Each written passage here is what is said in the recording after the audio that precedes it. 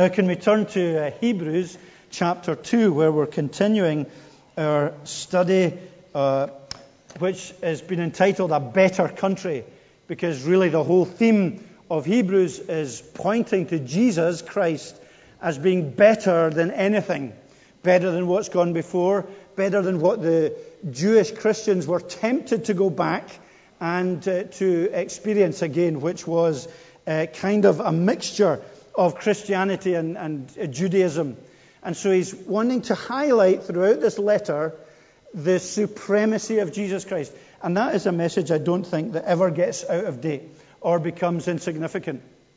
And so he continues to build up this picture. Last week we looked at Jesus being superior to the angelic beings, and we saw why that was important. And he continues, in a sense, in that theme and makes it practical as well for us. So I want to look at a couple of things. I want to look, first of all, at God's self-awareness. Okay? That might be a very obvious thing to say, is God's Word. He's going to be self-aware. But he speaks about himself here. He's telling us things about himself that we will benefit from knowing, or at least being reminded of in our lives. And then I want to say a little bit about God's us-awareness. So there's God's self-awareness where he speaks about himself. And that is important because he then takes that and says, well, I know about you as well. I know there's an us-awareness.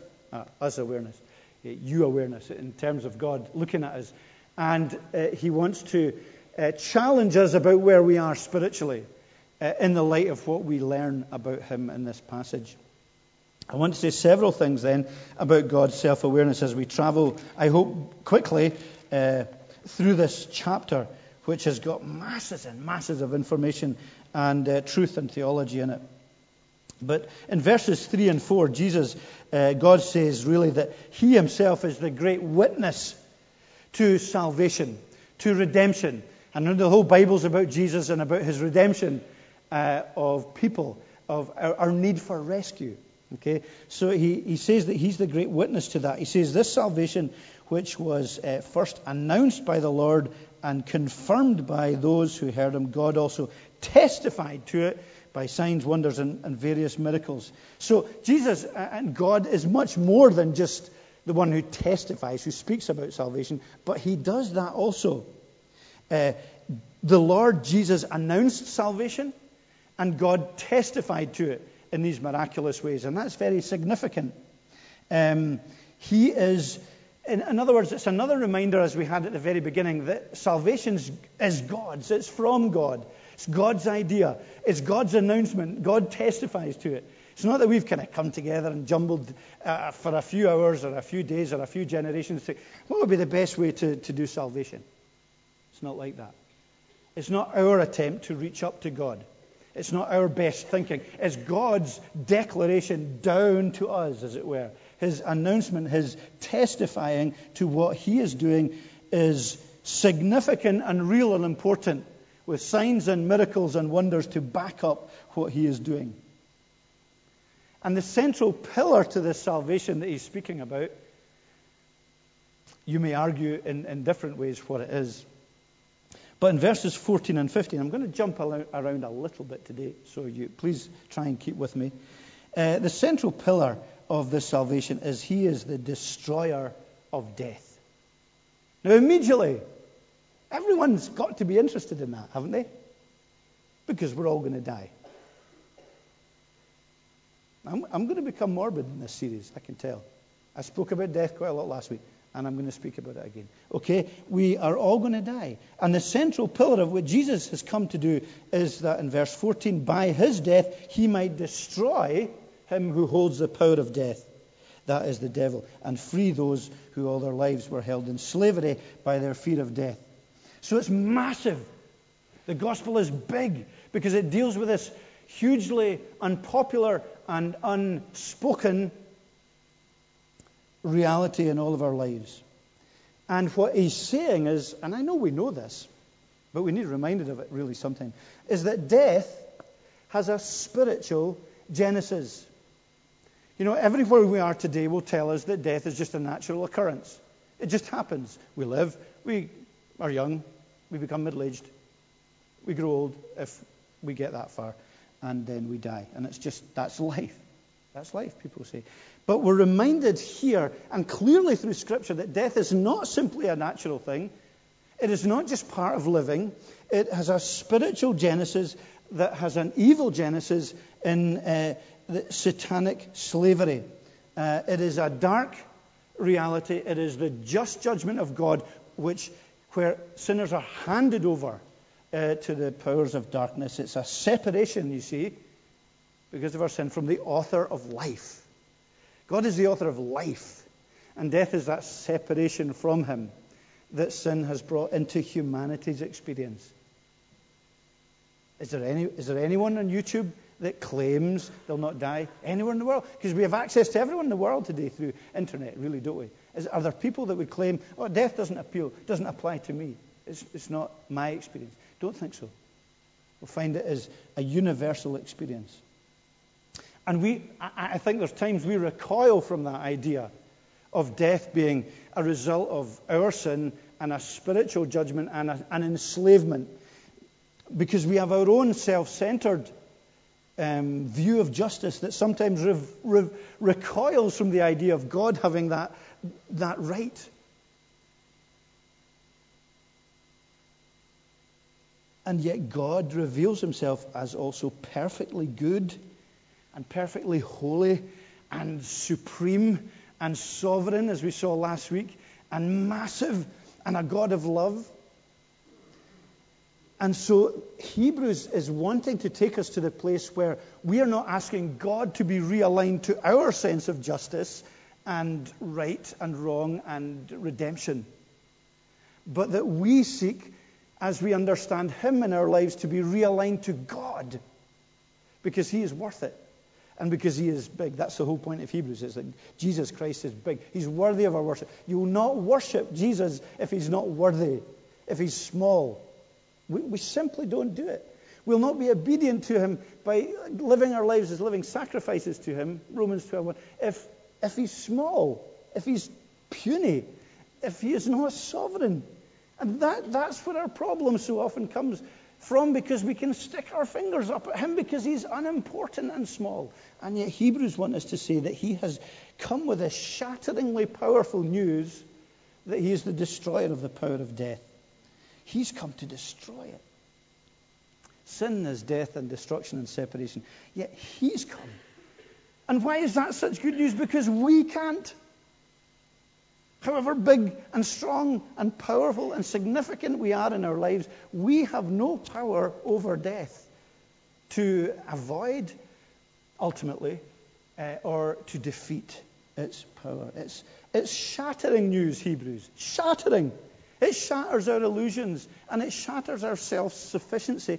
But it is also wonderful news, because it points us to one who has done these things on our behalf. It's great news. So we only enjoy the good news if we understand the context of our relationship, or our broken relationship, and our need before God, that we are under the power of death until we come to Jesus Christ. God's self-awareness is that he's announcing to us that he witnesses. So he testifies to salvation. It's his salvation, and he wants us to know about that. But he also is the King of Kings. He's aware at that level. In verses 5 to 9, he speaks about this amazing truth that God in Jesus Christ became little lower than the angels. And David was speaking prophetically, probably beyond his knowledge in these Psalms. But then he is crowned with glory and honor, and everything is put under his feet. And we have this amazing... Remember last week, if you remember, in the previous chapter, it talked about all things. All things. Not just some things. Not just things on a Sunday morning. Not just the little bits of our lives, but all things being under his sovereign care. Well, he does the same. He repeats it, but this time he uses the word everything. Everything. In the verse 8, he says, quoting Psalm 2, put everything under his feet, Psalm 8. And then in putting everything under him. And then in verse 10, in bringing many sons to glory, it's fitting that God, for whom and through whom everything exists. So we've got this repetition of everything. Not just some things, but everything is under his lordship. As prophetically David speaks about that, and now as God in Hebrews, through the writer to the Hebrews, makes this astonishing claim that Jesus Christ is the life source of this universe, of everything. Of everything. That he is this King of Kings who's ascended because of his amazing work on the cross. That he has been placed in this amazing seat of authority and exclusive sovereignty. And I don't know if paradoxical is the right word to use. I don't think it is. I'm not very good sometimes with words. But sometimes there's two things that are interesting here. One is that we're not the product of a meaningless, impersonal universe. We're not some chance coming together of atoms, which makes us very meaningless and very insignificant. But at the same time, we are not lords of this universe, which sometimes we think, and masters of our own destiny. We are certainly not insignificant, because I will go on and see how much we are loved by God and how much he's done for us and how much we become joint heirs with him. But there's a kind of interesting paradox. If we don't believe anything, then we're insignificant. If we believe we are sovereign and in control of our own lives, then that's also crazy, because it makes us much more important than we are. But if we understand who Christ is, then we bow down and worship. Not because we're insignificant, but because we recognize our place in the universe. That he is the one who is King of Kings. He's Lord of Lords. He's sovereign over everything. Now, can we see that today? Can we see that in our lives? Can we see it around us? Well, the answer is no, we can't. You go outside, there's no evidence that Jesus is sovereign over everything. Isn't that right? You can't see it. But the Bible reminds us of that, because in verse 8 it says, "Yet at present we do not see everything subject to him." So the Bible says, okay, you need to believe this by faith, because God is saying everything's subject to me, but you don't see it that way just now. And the Bible's helping us to understand that's exactly okay to understand that. When you look outside, you say, well, it doesn't seem that God is sovereign over everything. And the Bible here says, well, that's exactly right. But what do we see? We see Jesus crucified and risen. Okay? So he says we don't see everything yet subject to him, but we do see Jesus, who is made a little lower than the angels, now crowned with glory and honor, because he suffered death, so that by the grace of God he might taste death for everyone. So we do see the Gospels. And we do see Jesus in Matthew, Mark, Luke, and John. And we do see that as history and as reality. And we do see that he died. And we do see that he was raised again. We do see that he ascended after 40 days. We see and know and understand these things. And they tell us who Jesus Christ is. And that is what the testimony of the Gospels and the Bible is all about. He is, as he goes on to say here, in verse 17, a faithful high priest in the service of God. So we see Jesus, and we see Jesus as a faithful high priest. A couple of weeks ago, I asked you to do something. Over the course of this study, read Leviticus. I hope you can do that at some point. And if you can't read all of Leviticus, read Leviticus chapter 16. Because that'll tell you about the high priest and his duties. And we'll look at that in the city group on Wednesday. You'll have got your city group questions with the bulletin. And that'll help you to understand a little bit more about the high priest. We don't really have time to go into that just now. But Christ is the one who comes to make, as we're told here, atonement for the sins of the people. We're alienated from God. We are guilty before God. And yet the full drama of God's salvation is played out in the human arena. For God the Son takes on human flesh. He becomes a brother He becomes a person, as we're told here. He becomes part of the family of humanity in order to redeem us from our sins. A death on the cross where God's just wrath against sin is appeased, is turned away. He pays for our wrongdoing divinely. The check is a divine check signed in blood. His lifeblood.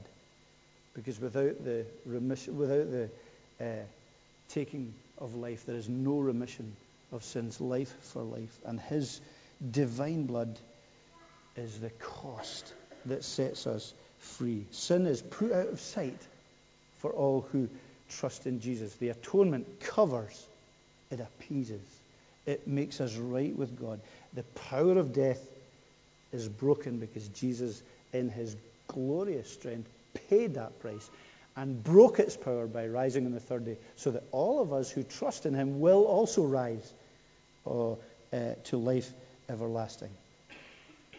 And this high priest who makes atonement is a high priest who was made perfect, as we're told in verse 10, made perfect through suffering.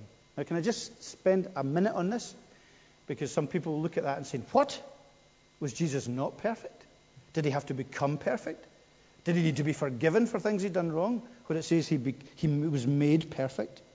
No, it doesn't morally mean that he had to become perfect enough in order to be the Savior, but rather that through doing what he did, he fulfilled the purpose for which he came and perfected what he'd come to do. For example, you could build, well, maybe you couldn't, and I certainly couldn't, but someone might build, James Bond's designer, might build a car completely to work underwater, to drive underwater. It might be perfectly designed, no flaw in it whatsoever.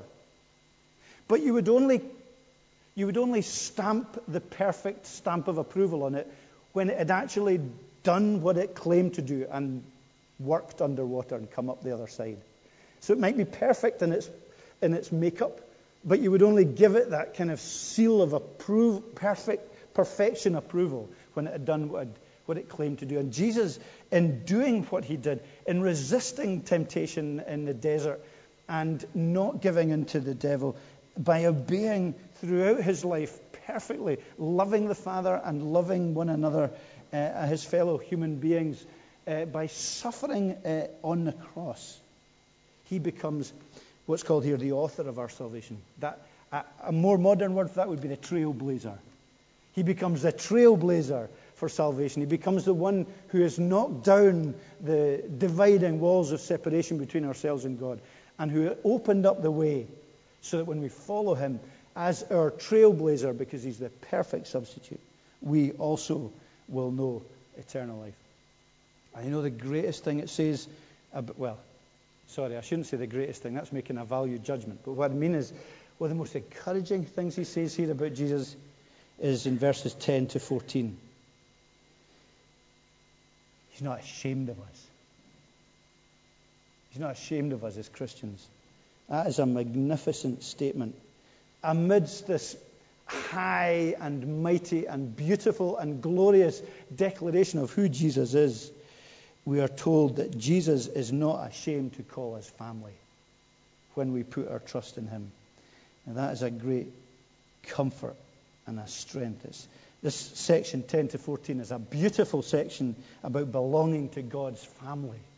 Family being so significant in God's eye and God's understanding of salvation. You know, we personalize it and individualize it so much in the West, in our individualistic consumerist society, which it must be individualized. We must take him personally. But there's this great family element, this great corporate element. We're the body of Christ. We're the people of God. We're the family of Christ. And we belong to him because family matters to God greatly, eternally. You'll not have individual suites in heaven. It will not be like that. It will be family, however glorious. And I don't mean to be trite by saying that, but if you know what I mean. He's not ashamed to call us family. Christ, you see, we're told here, what's so great about this? He shares our humanity, doesn't he? He doesn't he can't. It's impossible for him to point a finger from heaven and say, everything's okay. He couldn't just do it from heaven. He couldn't save us. He had to take this unique and incredible step of sacrifice in emptying himself and taking on, sharing our humanity. And in so doing became the most human being ever. There was no one more human than Jesus, more perfectly human.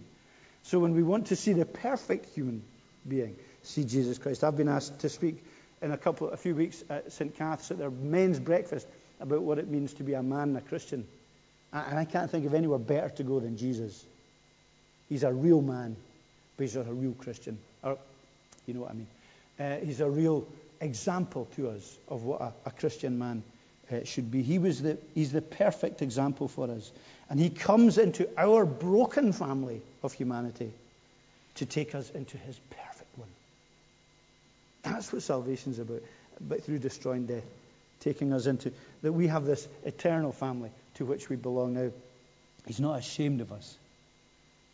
Are you thrilled by that today as a Christian? You should be. I think we should be. I think you should stop and take a few minutes to think about that. Because we spend a lot of our lives being ashamed of ourselves. And he says, I'm not ashamed of you. Because of what Jesus has done on your behalf. I love you. And our identity is in Jesus Christ. And our confidence is in Jesus Christ. And our gratitude is in Jesus Christ. Because he's the incomparable Christ is not ashamed of you today as a Christian. He's not looking at you and saying, well, I think I made a mistake with this one. I think I'll start again with someone else. They're a disgrace. They're an embarrassment. It's not like that. He doesn't think the way we think. He's not ashamed of us because he sees his beautiful Son and his perfect righteousness. Sin causes so much shame in our lives. And you may be coming today with a heap of sin or a heap of shame. And you're wondering how to carry on. The price has been paid. Don't allow Satan to keep you in wallowing in a vat of muddy guilt and shame. Because you've been set free by the Lord Jesus Christ. And we are therefore to delight in him. And delight in obeying him and hating the ugliness of what sin is and seeing things more clearly. And ourselves not being ashamed of Jesus.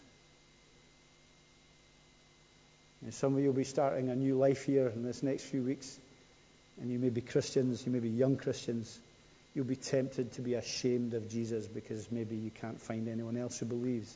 And because it's the done thing to have a good poke at Christians and have a laugh at being a Christian. Don't be ashamed of him. I know it's hard, and I know it might have been in the ministry for 23 years, and this temptation is still to be ashamed of Jesus. Don't be ashamed because he is not ashamed of us. Very briefly, can I just say a little bit about God's us awareness? We've seen God's self-awareness as he explains who he is. But then in his incomparable supremacy, he also knows how to speak into your life and into mine. And he says a couple of things. The first thing he says is, don't neglect me. It's interesting, I know, and I don't think this is just part of our cultural baggage, but it is so interesting that a lot of what God says about us is framed in the negative. Because I think he does know, he's very honest, and he knows our hearts. He knows where to take us, but he also knows what we're like. And so he says, please don't neglect. Verse 1, we pay more careful attention, therefore, to what we have heard. Don't neglect, he says, what we've heard. And pay attention to what, it's a great salvation. We've got a great Savior. Our sin is being dealt with. We can be forgiven. We are forgiven, and we can know newness and transformation. And however unlikely it feels today, because we can't see everything subject to him, believe it. Believe it that this life will soon pass, and you will see clearly, yes, everything is subject to him. It was worth it. This suffering and struggling that I'm going through did pass. See the Bible. Listen to God. Look around spiritually. Consider your own mortality, and I must consider mine. Know that truth will prevail. Remember that Jesus Christ, as he's revealed, is real and objective. Don't simply rely on your feelings. The feelings are hugely important. They're a massive part of our lives. But don't say, because I don't feel him, it's not real. Because he doesn't seem to be answering, he isn't answering. Because it doesn't look like everything's subject to him. It isn't. Take his truth. That's why the truth matters so much. It's not just kind of theoretical theology for people to ponder over as if it might or might not be pretty and good and nice. It's absolutely founded in reality that we need to believe what we can't see. Because the Old Testament, we'll go and see in Hebrews there, later on in Hebrews, that Hebrews 11 is the great chapter of faith, that people, they didn't see it, but they believed. And we have seen so much more, and we're asked to believe. Take that gift. So he says, don't neglect your Christian life. God's saying that, because he knows the temptation. He also says, don't drift. Don't drift, because again, he knows, well, he certainly knows my heart. Pay more careful attention. Don't neglect it, so that we will not drift away. Isn't that such an accurate assessment of what we are like in our Christian lives? It's not that we kind of stand up and announce to the world, well, now I'm an atheist and I'm going my own way and I hate everything. It doesn't really work like that. We usually drift away, don't we? Quietly.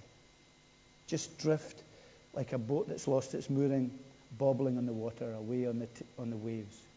Unnoticed. It's not usually a huge, dramatic falling away from Christ. It's not that we one day suddenly decide Christ's miserable and I would rather just live my own. It's almost always an intangible, gradual letting go, drifting away. No earthquakes, no lightning, just drifting from his love. Life goes on.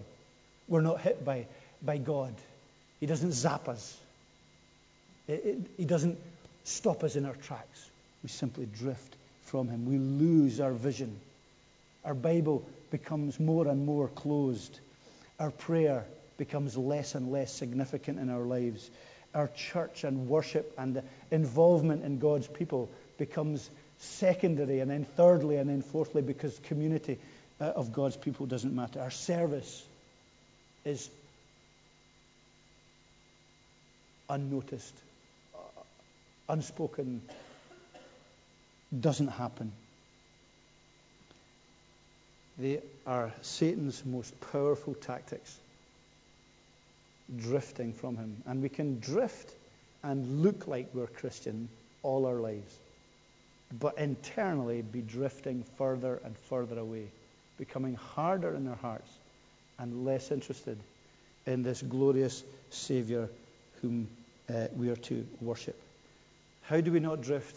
Keeping hold of the moorings. Remember, I used that illustration before about you don't moor a boat to a boat, because both might drift. You moor yourself to something unmovable. And the unmovable person is that rock, is God, is Jesus. Speak to him. Protect your moorings. Work at it. Don't rely on other people. You need to do it yourself. You have this solemn responsibility as a child of God, as a brother, as a sister of Jesus Christ. You have that amazing privilege that we've seen before, joint heir with Christ. I just don't have time to go into it. To take hold of Jesus, to not drift, to rely on. And that brings us to the very last verse, because it's all encouraging. You might think, oh, he's harsh, it's difficult, it's problem. But listen, he himself suffered when he was tempted. He is able to help those who are being tempted. That's the picture we're left with in this chapter. A Christ who wants to help. What's your Christ like? Is he one who doesn't help you? Do you think you have to earn your help from him? He has come with his children. He's destroyed the power of death. He wants to help us. He's suffered and been tempted in every way that we are yet without sin, because he wants to help. It's such an important last verse that gives perspective to this whole chapter. You struggle in your Christian life. Who isn't? But are we going to him who helps so that we will not drift? I can't stop you drifting. I can't stop myself drifting. I need to rely on the rock. I need to go to him because he loves me, and because he knows me, and because he's my father and my brother. In all the mystery of God's paradoxical providences using these pictures, he's the one who provides. And he said, I haven't left you alone. You're not an orphan in this family.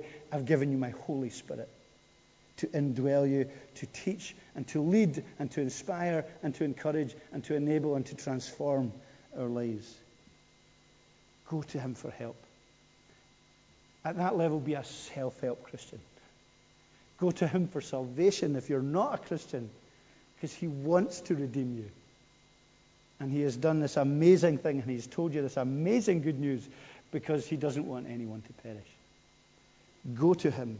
And if I died and the only thing I'd done was point people to Jesus, then that would be worth it.